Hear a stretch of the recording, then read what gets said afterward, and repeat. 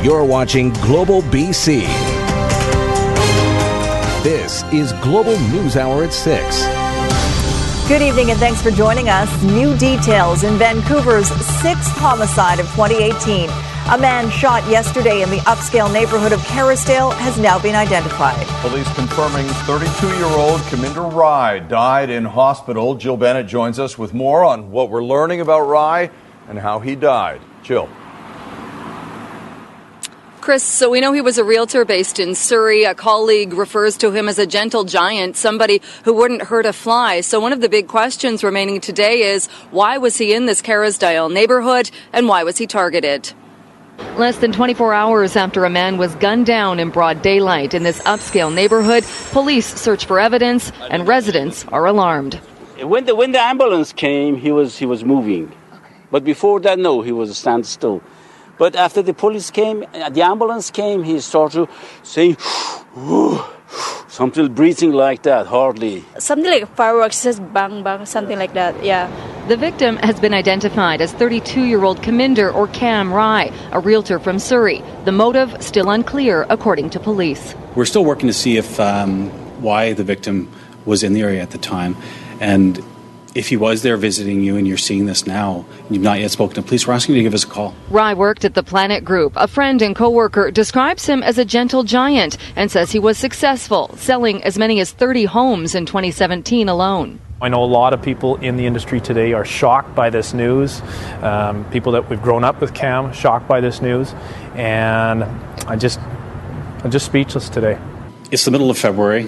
We've already had 6 homicides, our 6th homicide in Vancouver. At the time of the shooting, police were focusing on this black SUV, although it's unclear how it could be related. While the shooting appears to be targeted, that's still unsettling for neighbours. It's shock. I mean, we don't expect this in our neighbourhood. And I thought, Kerrisdale, shooting in Kerrisdale, oh my God, in the Kerrisdale neighbourhood. Yeah, no, I'm surprised in this neighbourhood. Vancouver police spent several hours canvassing the neighbourhood, looking for footage from security cameras that may have caught the shooting as it unfolded.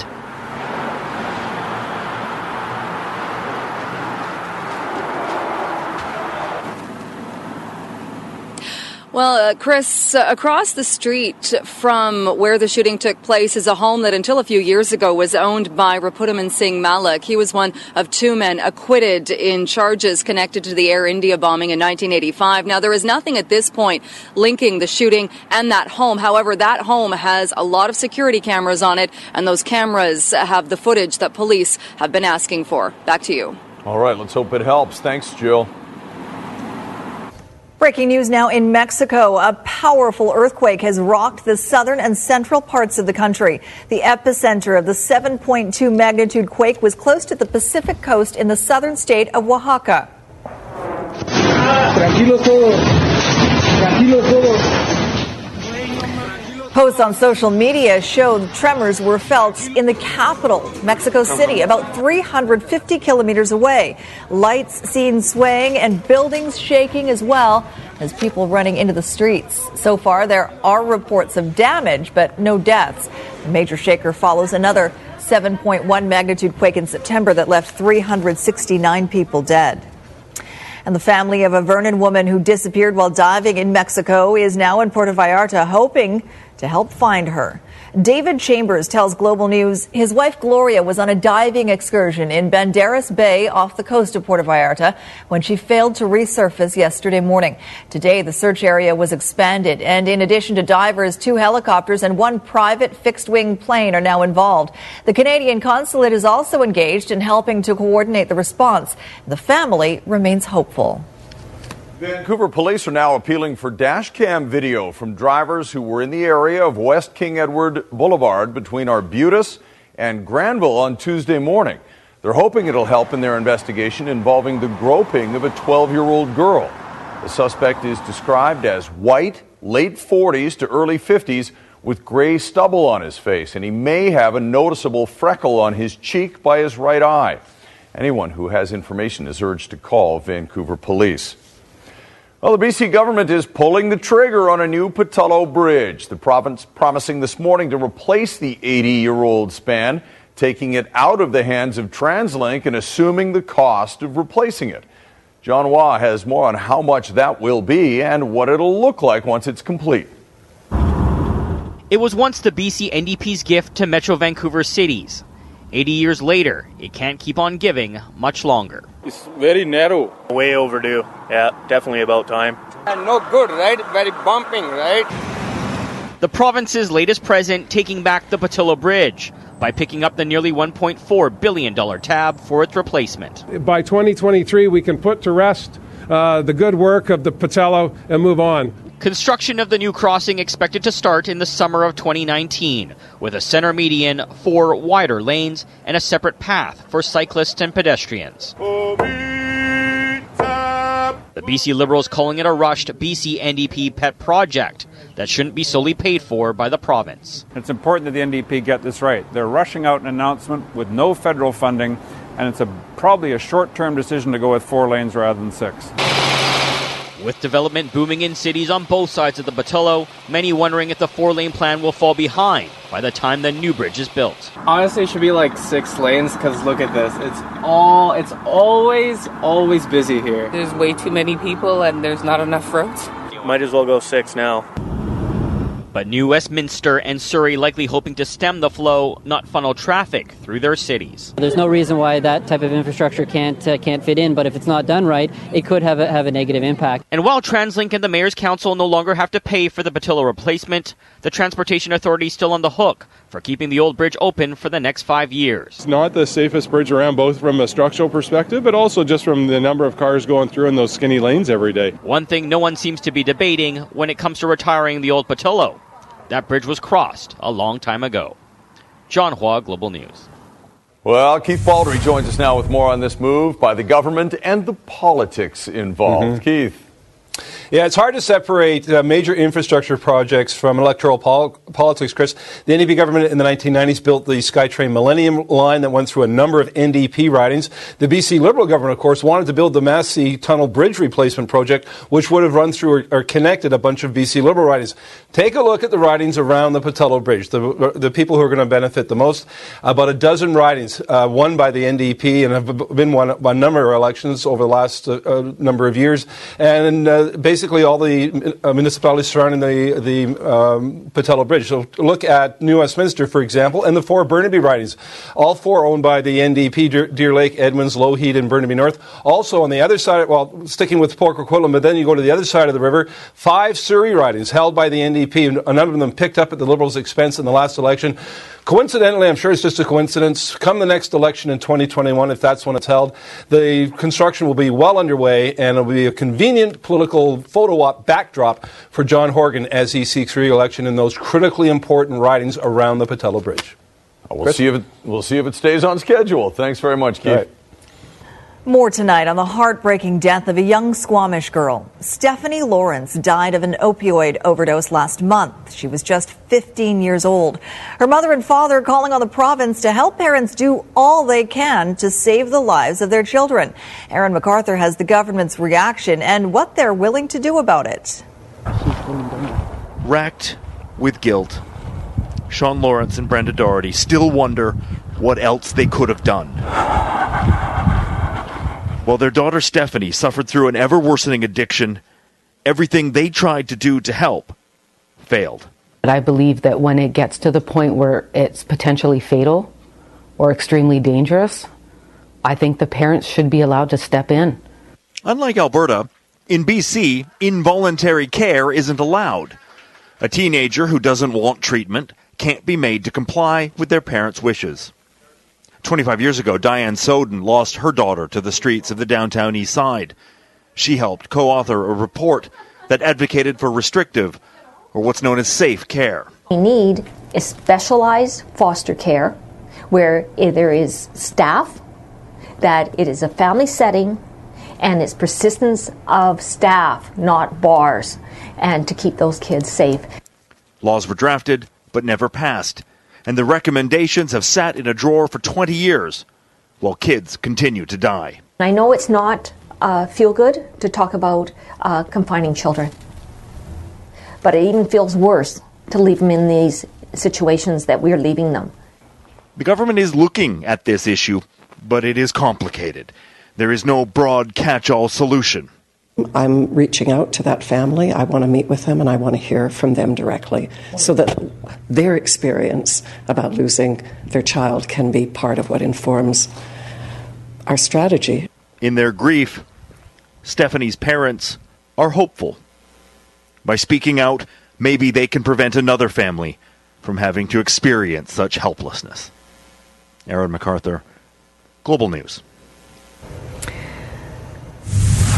And if the opioid epidemic hasn't hit home yet, consider this. In the 80s and 90s, it was the HIV/AIDS crisis that eventually claimed so many lives that the world had to listen and, more importantly, act. In 1994, BC had the worst HIV numbers in the country, with 2 new diagnoses every day. And 1996 was the deadliest year, with 1 death every 2 days. But compare that with the opioid crisis in this province. Last year, more than 1,400 people died of an illicit drug overdose. That's almost 4 deaths per day. And in 80% of those deaths, experts say fentanyl was to blame. The hits of a different kind just keep adding up for BC band Hedley amid allegations of sexual misconduct involving young fans. And say hello. Today, the band's management dropped them, saying, quote, given the multiple allegations against Hedley, we have taken the decision to terminate our business relationship with the band, effective immediately. Others also distancing themselves from the group, including Chorus and CBC radio stations across the country, dropping the band's music from their playlists. Hedley was earlier dumped as one of the performers at the upcoming Juno Awards in Vancouver. For its part, members of the band deny the claims.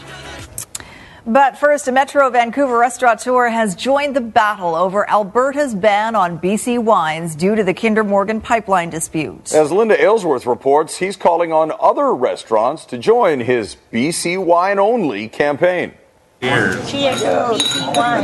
When restaurateur Fred Soufi heard Alberta was boycotting BC wine over the Kinder Morgan pipeline dispute, he was upset. You can't just hurt the wineries. I mean, those are innocent people, so why them? He wanted to do something to help, and as the owner of 2 restaurants, Club Ilia in Burnaby and Pasta Polo in Coquitlam, it didn't take long to figure out how. We're not going to sell any other wine than BC wine, and we are increasing the type of wine from BC which we had. The new wine menus, fresh from the printers, took their places on tables today. We are not selling any other wine, just a BC wine. As for what customers think, Robert, visiting from Alberta, was conflicted at first, but on reflection... Nobody's going to win by getting into these disputes, and cooler heads need to prevail, and I think this is a great thing. The idea of selling BC wines exclusively isn't new to BC's iconic White Spot restaurant. These are actually some of our top sellers, and we have a wide variety of grape varietals. 6 years ago, White Spot moved to 100% BC VQA wines, a decision they don't regret. We had a few guests that were missing perhaps a California wine, but 99.9% of our guests were so supportive, and we have seen really healthy increases every year in our wine sales. The restaurant chain sells thousands of cases of BC wine each year. Of course, Fred can't come close to that, but he has an idea. I'm challenging other restaurants to follow that, and if they do that, I believe we can offset what is Alberta doing to BC wine. I would encourage every restaurant to go and support this amazing industry. Linda Aylesworth, Global News. Former Winter Olympian Kaya Tursky is in Vancouver today, giving Canadians a hands-on chance to cheer for our athletes at the Winter Games. The Golden Stick has been on a tour of 8 cities across Canada, and today Kaya brought it to Jack Pool Plaza in Vancouver. Members of the public invited to tap the hockey stick in support of our athletes in Pyeongchang. The total so far, nearly 50,000 taps. New Westminster's notorious staircase to nowhere is getting a makeover. The staircase got a lot of attention last summer after it was built by the city as a required fire escape following demolition of a parkade, but it wasn't actually attached to the building beside it. Today, the staircase is connected, but some say not particularly nice to look at, so the city has decided to spruce it up as public art.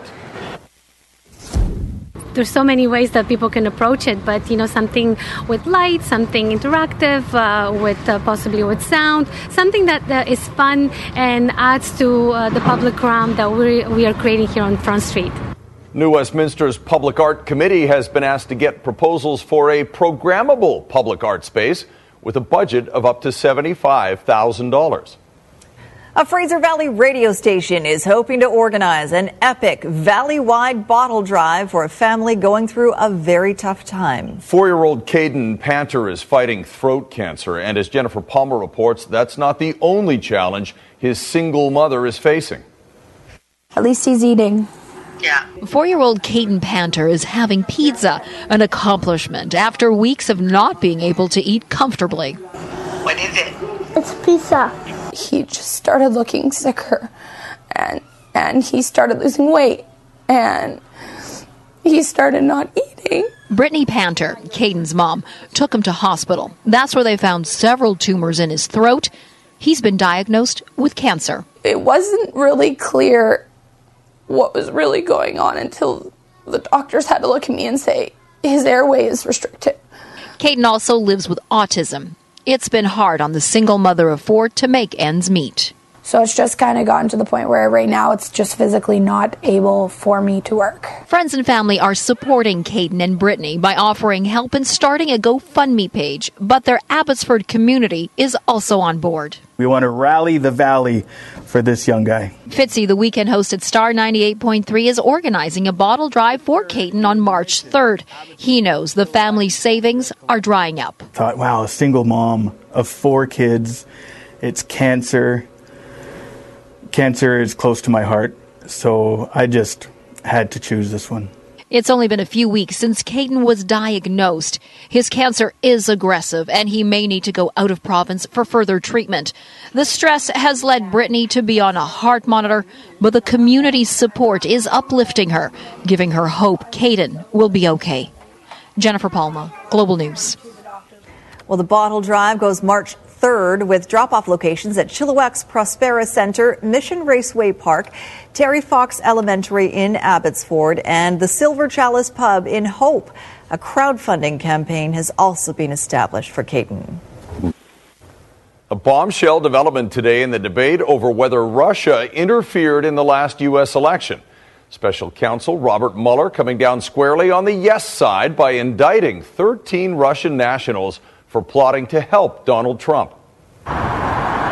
The federal government tonight outlining an elaborate, expensive, and extraordinary assault on U.S. democracy, describing how 13 Russians and 3 Russian companies interfered online and in person in the 2016 election. The indictment says the Russians tried to create chaos, supporting the Trump presidential campaign and disparaging Hillary Clinton in the general election, not just by posting on social media, but going so far as to travel to key states, organizing rallies like this flash mob in Florida in August 2016. But the government says the Americans there had no idea the Russians were behind it. With a budget of more than $1 million a month, the Russians even communicated with unwitting members, volunteers, and supporters of the Trump campaign, all while hiding their true identity, according to the Deputy Attorney General. There's no allegation in this indictment that any American had any knowledge. Rod Rosenstein specifically citing only this indictment, though the president's taking a broader view after months of calling the Russia investigation It was a hoax. Now he seems to feel vindicated, tweeting, "The results of the election were not impacted. The Trump campaign did nothing wrong. No collusion." But the indictment doesn't vindicate anyone. What an indictment does is it charges people, and in this case, organizations, with federal crimes. But there's no vindication simply because you're not mentioned. the special counsel investigation covers a lot of ground and could be far from over, even with today's announcement. There is absolutely no way that they would have conducted this kind of extensive operation going undercover into the United States of America without the blessing of the Kremlin. Florida Governor Rick Scott is calling for the resignation of the director of the FBI over the agency's mishandling of the suspect in Wednesday's deadly school shooting. The agency admitting today it was warned about Nicholas Cruz last month, but did nothing. The FBI received the tip just 6 weeks before the deadly rampage, the second warning about Nikolas Cruz in 5 months. But in a stunning admission, the agency says it never investigated when on January 5th, a person close to Cruz called an FBI tip line, providing information about Cruz's gun ownership, desire to kill people, erratic behavior, and disturbing social media posts, as well as the potential of him conducting a school shooting. The FBI describing the information as a potential threat to life, that it should have been forwarded to the FBI Miami field office for follow-up, but that information was never passed on. The potential of the FBI to miss something is always there. We do our best. We will be looking into where and how if the protocol broke down. Stunned reactions from students, like survivor Delaney Tarr. We need to protect our teachers, our children. Every person in this country needs to be protected.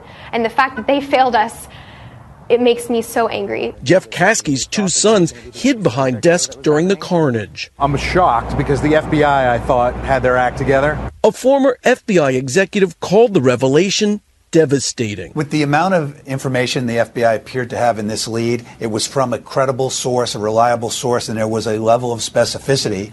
The FBI may have been able to prevent this attack. The new admission follows FBI confirmation of another warning. Last September, a YouTube blogger alerted agents about this disturbing post on his page from someone calling themselves Nikolas Cruz. It says, "I'm going to be a professional school shooter." I hope people learn that when somebody throws up red flags, they need to pay more attention to them. A Brantford, Ontario man is fighting with the Ford Motor Company over compensation for a near disaster. Kevin Heckman and his wife were in bed when neighbors came banging on their window, telling them their brand new Ford F-150 pickup was on fire in the driveway. The heat shattered windows and melted the front of their home. Heckman says Ford won't accept his emails about the fire, asking him instead to send them a letter. No one expects to be woken up by a passerby that your brand new 2017 truck's on fire. We have had initial conversations with the customer, and we need to find out more about this. And at the end of the day, if something like this happens, we always, investigate fully. We'll work with the customer. Contacted by Ford in 2 weeks to talk about the damage to his home or to discuss what might have caused the fire. Another troubling development tonight in the debate over Victoria's sewage and more evidence that the completion of a long-awaited treatment plant can't come soon enough. As Kylie Stanton reports, new tests on shellfish have made some startling discoveries. A kilometer offshore and 60 meters below the surface. Due south from Clover Point, approximately. The outflow there is not only pumping sewage into the ocean, but everything else that goes down the drain. We find pharmaceuticals all in the wastewater, in the sediments around the outfall, and of course the organisms that live around the outfalls. The Capital Regional District has been drug testing the sediment and sea life, only to find they're struggling. Mussels, in particular, are taking on everything from antidepressants and pain medication to birth control. As far as what the impacts of these compounds are having, it's not possible to say at this time. What they do know is how far-reaching the impact of the effluent is. At the 2 outfalls located at Macaulay and Clover, the contamination can be found as far as 800 meters away before decreasing to background levels. We can see that PCB levels are elevated in industrialized and port areas. And that has Victoria topping the list on pollutiontracker.org, posting the highest levels of contaminants. Including PCBs, including legacy pesticides that have long been banned. The CRD is urging residents to do their part. You can reduce the amount of medication that ends up in the ocean by returning it to a local pharmacy for free and proper disposal. And this is especially important now as the region is still waiting on its wastewater treatment facility that, once up and running, is expected to significantly improve the situation. So there will be some contaminants that will continue to go out the outfall at much lower levels, but treatment will overall reduce our effects on the ocean. It's estimated there will be up to 95% removal of the compounds, as well as other toxic chemicals found in sewage. But the facility won't open until the end of 2020. There's no telling how much damage will have been done by then. Kylie Stanton, Global News, Victoria. A baby elephant trapped in a muddy well with its frantic mother close by. How villagers in Thailand came to the rescue right after the forecast. And you're going to want to hear that because more snow is in the forecast and cold too. Here's Christy with the details. That's right. Snow first and then it gets cold, everyone. And we're talking really cold. Overnight lows down to -10. During the day, only up to about 0. So make sure you get your toques and gloves ready. Lower mainland snow, though, over the next 12 hours. Here's your timeline. Starting off with tonight, we are going to see rain, but higher elevations will see wet snow, similar to what we saw last night. It's really the highest elevations. Westwood Plateau, higher parts of the North Shore, for example. And then tomorrow morning, the rain pushes in and it becomes a bit more intense. At that time, there is a chance with the intensity that it could change over to snow for a brief period of time. We could see anywhere from 0 to 5 centimeters. So that's through the morning hours. Through the afternoon, western sections will see conditions ease off. So just a chance of showers. Temperatures warm up. Most areas going to see just rain,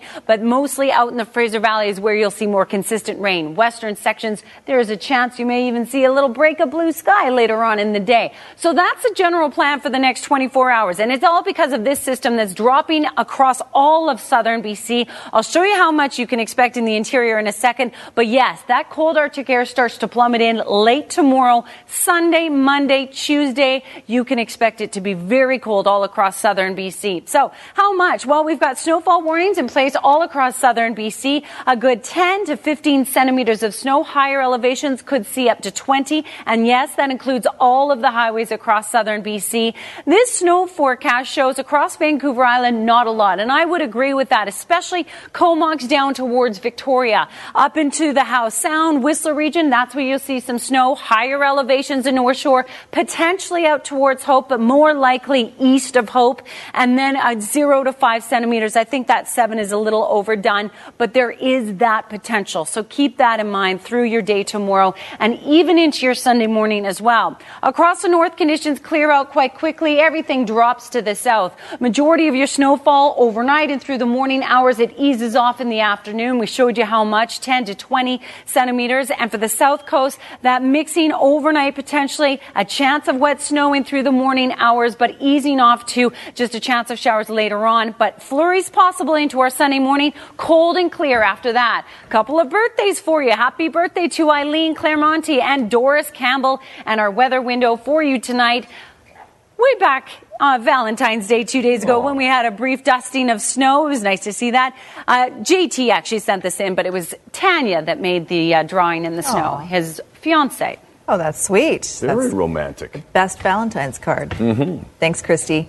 Well, villagers in eastern Thailand worked through the night to save a wild baby elephant in desperate straits. The baby had fallen into a well on a rubber plantation and was struggling to keep its head above water. To make matters worse, its mother got caught on an electrified protective fence and fell stunned to the ground. She's okay. She recovered, but her baby was still stuck. Villagers who heard both of their cries rushed to the well with an excavator and very carefully dug away the dirt around the well. 3 hours later, they helped her climb out, and she ran to her mother, and both of them retreated into the bush. Glad to see it. And then she was grounded. Absolutely. Had her iPhone taken. Told you not to go near the well. Hello, Squire. Hello, everybody. Hey, so Whitecap season's like just over 2 weeks away. Coming up fast. I know. Everything's coming up fast. We got Rugby Sevens. Big signing for the Whitecaps. A big man. Big man. Got a big job. Yes, he does. Not just with the Whitecaps, but with Costa Rica coming up in the World Cup. Actually, you know what? It was signing week in Vancouver. Think back. Travis Lulay gets a contract, new one with the Lions, and Solomon Alamimian signs with the Lions. Of course, the other day, big news, Jim Benning gets a new contract with the Canucks. And today, the captain, his hair's going to look a bit different than that in a few seconds. Kendall Waston, new deal for this year and next year and an option for 2020. And he has become one of the key guys of the Whitecaps, not just because he's the captain, but because he's a solid presence on the back line, and he can also chip in goals. And he's headed to the World Cup this year as a key member of the Costa Rican team. But he loves playing here, and he's very happy to be staying in Vancouver. You can see my smile. I'm very happy because, how I said before, I feel this place like my house. The most important thing here is that all of us trying to make this club very successful. He's a big piece of the puzzle. Obviously, his performances last year especially, he excelled. He did very well for us, and he deserves his new extension. So we're delighted to have him on board. Obviously, Jake Nowinski last week as well. So bit by bit, we're building our core of players. Now, they will lose Waston from about late May through the end of the World Cup. That could be early or mid-July. Jordy Reyna may also end up with Peru at the World Cup. Outside chances, Bernie Abini, maybe he gets called up by Australia. Ali Ghazal with Egypt, but those two seem like long shots. This means the Whitecaps coming into this year needed depth, and that's what they believe they have with the season coming up fast on March 4th. With 2 weeks to go before their season opener, Whitecaps training camp is anything but a walk in the park. With jobs on the line, it's as intense as ever, and that's music to the coach's ears. Some players have come in super shape and have given me a headache in relation to they deserve to start. Will they start? So at the moment, with 2 weeks to go, they're still fighting for places. Nobody can relax, because if you relax, the other guy gonna take your position, and it's a nice competition, right? So if we have more players like this each year, this club gonna win a lot of things. The reason the competition is more fierce than ever is because the Caps brought in quality newcomers like veteran Mexican midfielder Efren Juarez and forwards Kai Kamara and Anthony Blondell. More grit, more firepower, and more competition for playing time. Players don't like it sometimes, but that means they're mentally weak. I need players that are able to deal with their teammate pushing them to the limits and getting the best out of them, because they're not going to be fit all the time. They're not going to be in form all the time. They're going to be on international duty. They're going to be suspended. So I need the players that do step in at those times to be ready. Last year, the Caps depended on striker Freddie Montero to score, and he did a fine job, netting 14 goals to lead the team. But he was one of many smaller players up front, which limited the way the Caps attacked. They've definitely upgraded their size at forward, so expect to see more of an aerial assault in 2018. We will be different because it's different personnel at the top, but, you know, we've got different midfield players as well. You know, we'll play a different way. We'll try and play a different way at certain times of games and in certain environments. You know, we're definitely going to push the goals. Again, goals win games, but at the same time, the information that's been passed on to us is really try to play together and really try to defend together, because when we do that, then it's easier for us to be on the counter on the break to go score goals. The Caps open their 8th MLS season Sunday, March 4th at home to Montreal. Barry DeLay, Global Sports. Well, with a win in a tournament today, Roger Federer is once again going to be the #1 player in the world. The first time he's been #1 in over 5 years. He was first #1 14 years ago, and he does it at the age of 36. Oldest player, man or woman, ever to be #1 in the world. The old record for being old and #1 was Andre Agassi, who was 33. Of course, Federer won the Aussie this year, 20th Grand Slam title. Well, Tiger Woods first appeared at Riviera in Los Angeles or Pacific Palisades when he was 16 years old. After a 12-year absence, oh boy, he came back for the Genesis Open this week, hoping to at least make the cut. But he ain't going to. Couldn't get out of the bunker very well there. Missing putts here. Had a bad day. +6. Missed the cut by 4 shots, but he will play next week. Graham McDowell. This is for birdie from 54 feet away. Tied for the lead. Yep. Tied with Patrick Cantlay at -7 for the lead. Nick Taylor, Adam Hadwin, both made the cut. New centimeters at Grouse, a base of 375, 372 centimeter base Cypress, 23 new centimeters at Sasquatch at a base of 311. Revelstoke, a base of 275, Manning Park 170, Powder King 269 with 25 new, and Mount Washington 214. Southern Interior up to 7 centimeters of fresh snow overnight. Big White 274 centimeter base, Silver Star 243, Sun Peaks 218, and Apex 243. Coming up on ET Canada, Jen Aniston and Justin Theroux's breakup and what's at stake with their fortune. Plus, our panel breaks down the highlights from New York Fashion Week. That's coming up at 7, right after the news hour. Back to you, Chris and Sophie. All right, thanks very much, Carlos. Squire with satellite debris now. Okay, so coming up on the program, we will have a all-star musical tribute to music. But first, a couple of comedy bits, starting with a new commercial from Old Spice. Here we go. All right. I love it.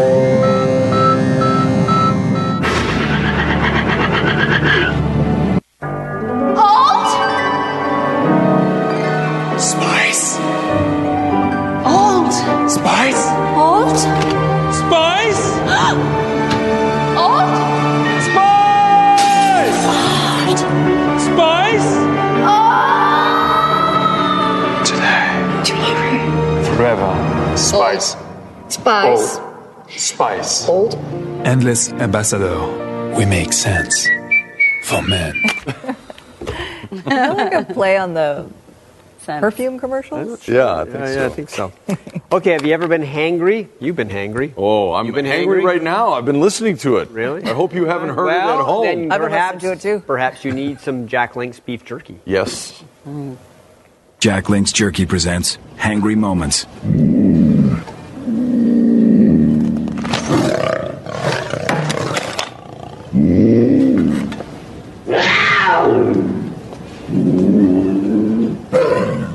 What's your kitty's name?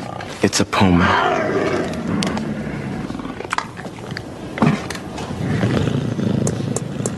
Thank you. Jack Link's Jerky, the protein-packed way to feed your wild side. Okay, this is a commercial for BBC, and it features what they call the Impossible Orchestra. Now, if you can name everybody in this advert, then you know your music, not just pop music, but beyond that. Jake Bugg, One Direction, Elton John, Stevie Wonder, Chris Martin, Brian May, Pharrell Williams, Dave Grohl, Sam Smith, Jazz Domi, Lorde, Chrissy Hine, Florence Welch, Kylie Minogue, just to name a few, and the one who wrote this song, Brian Wilson. Here we go.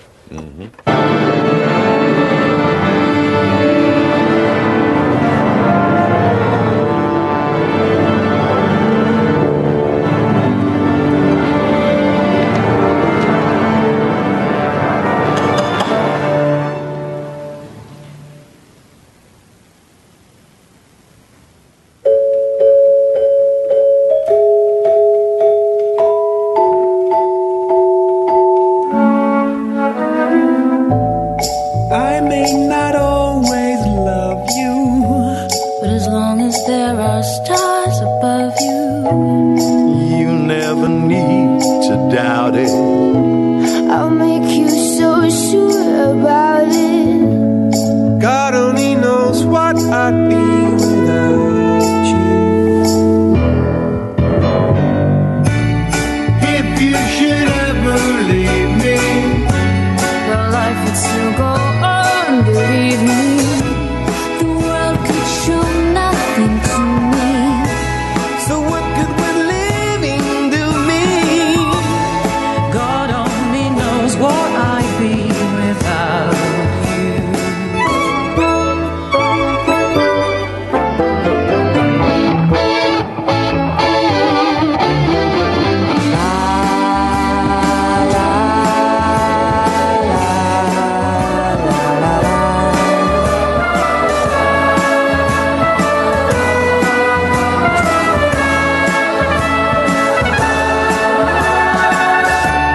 God only knows what I'd be without you.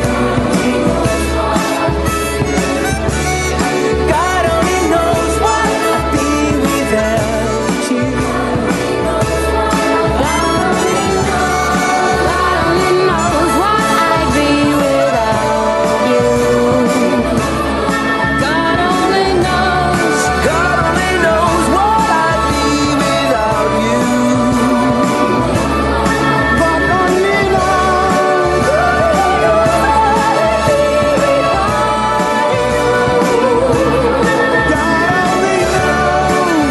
only knows what I'd be without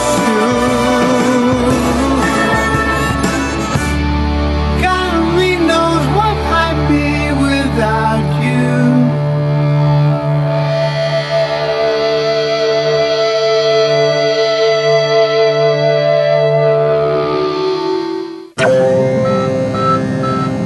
How much did it cost to make that? Quite a bit. Well, just the production and getting all those people together and getting Brian Wilson to give you the song. Yeah. Not sure if he did that for free, but you never know. Great song. It is.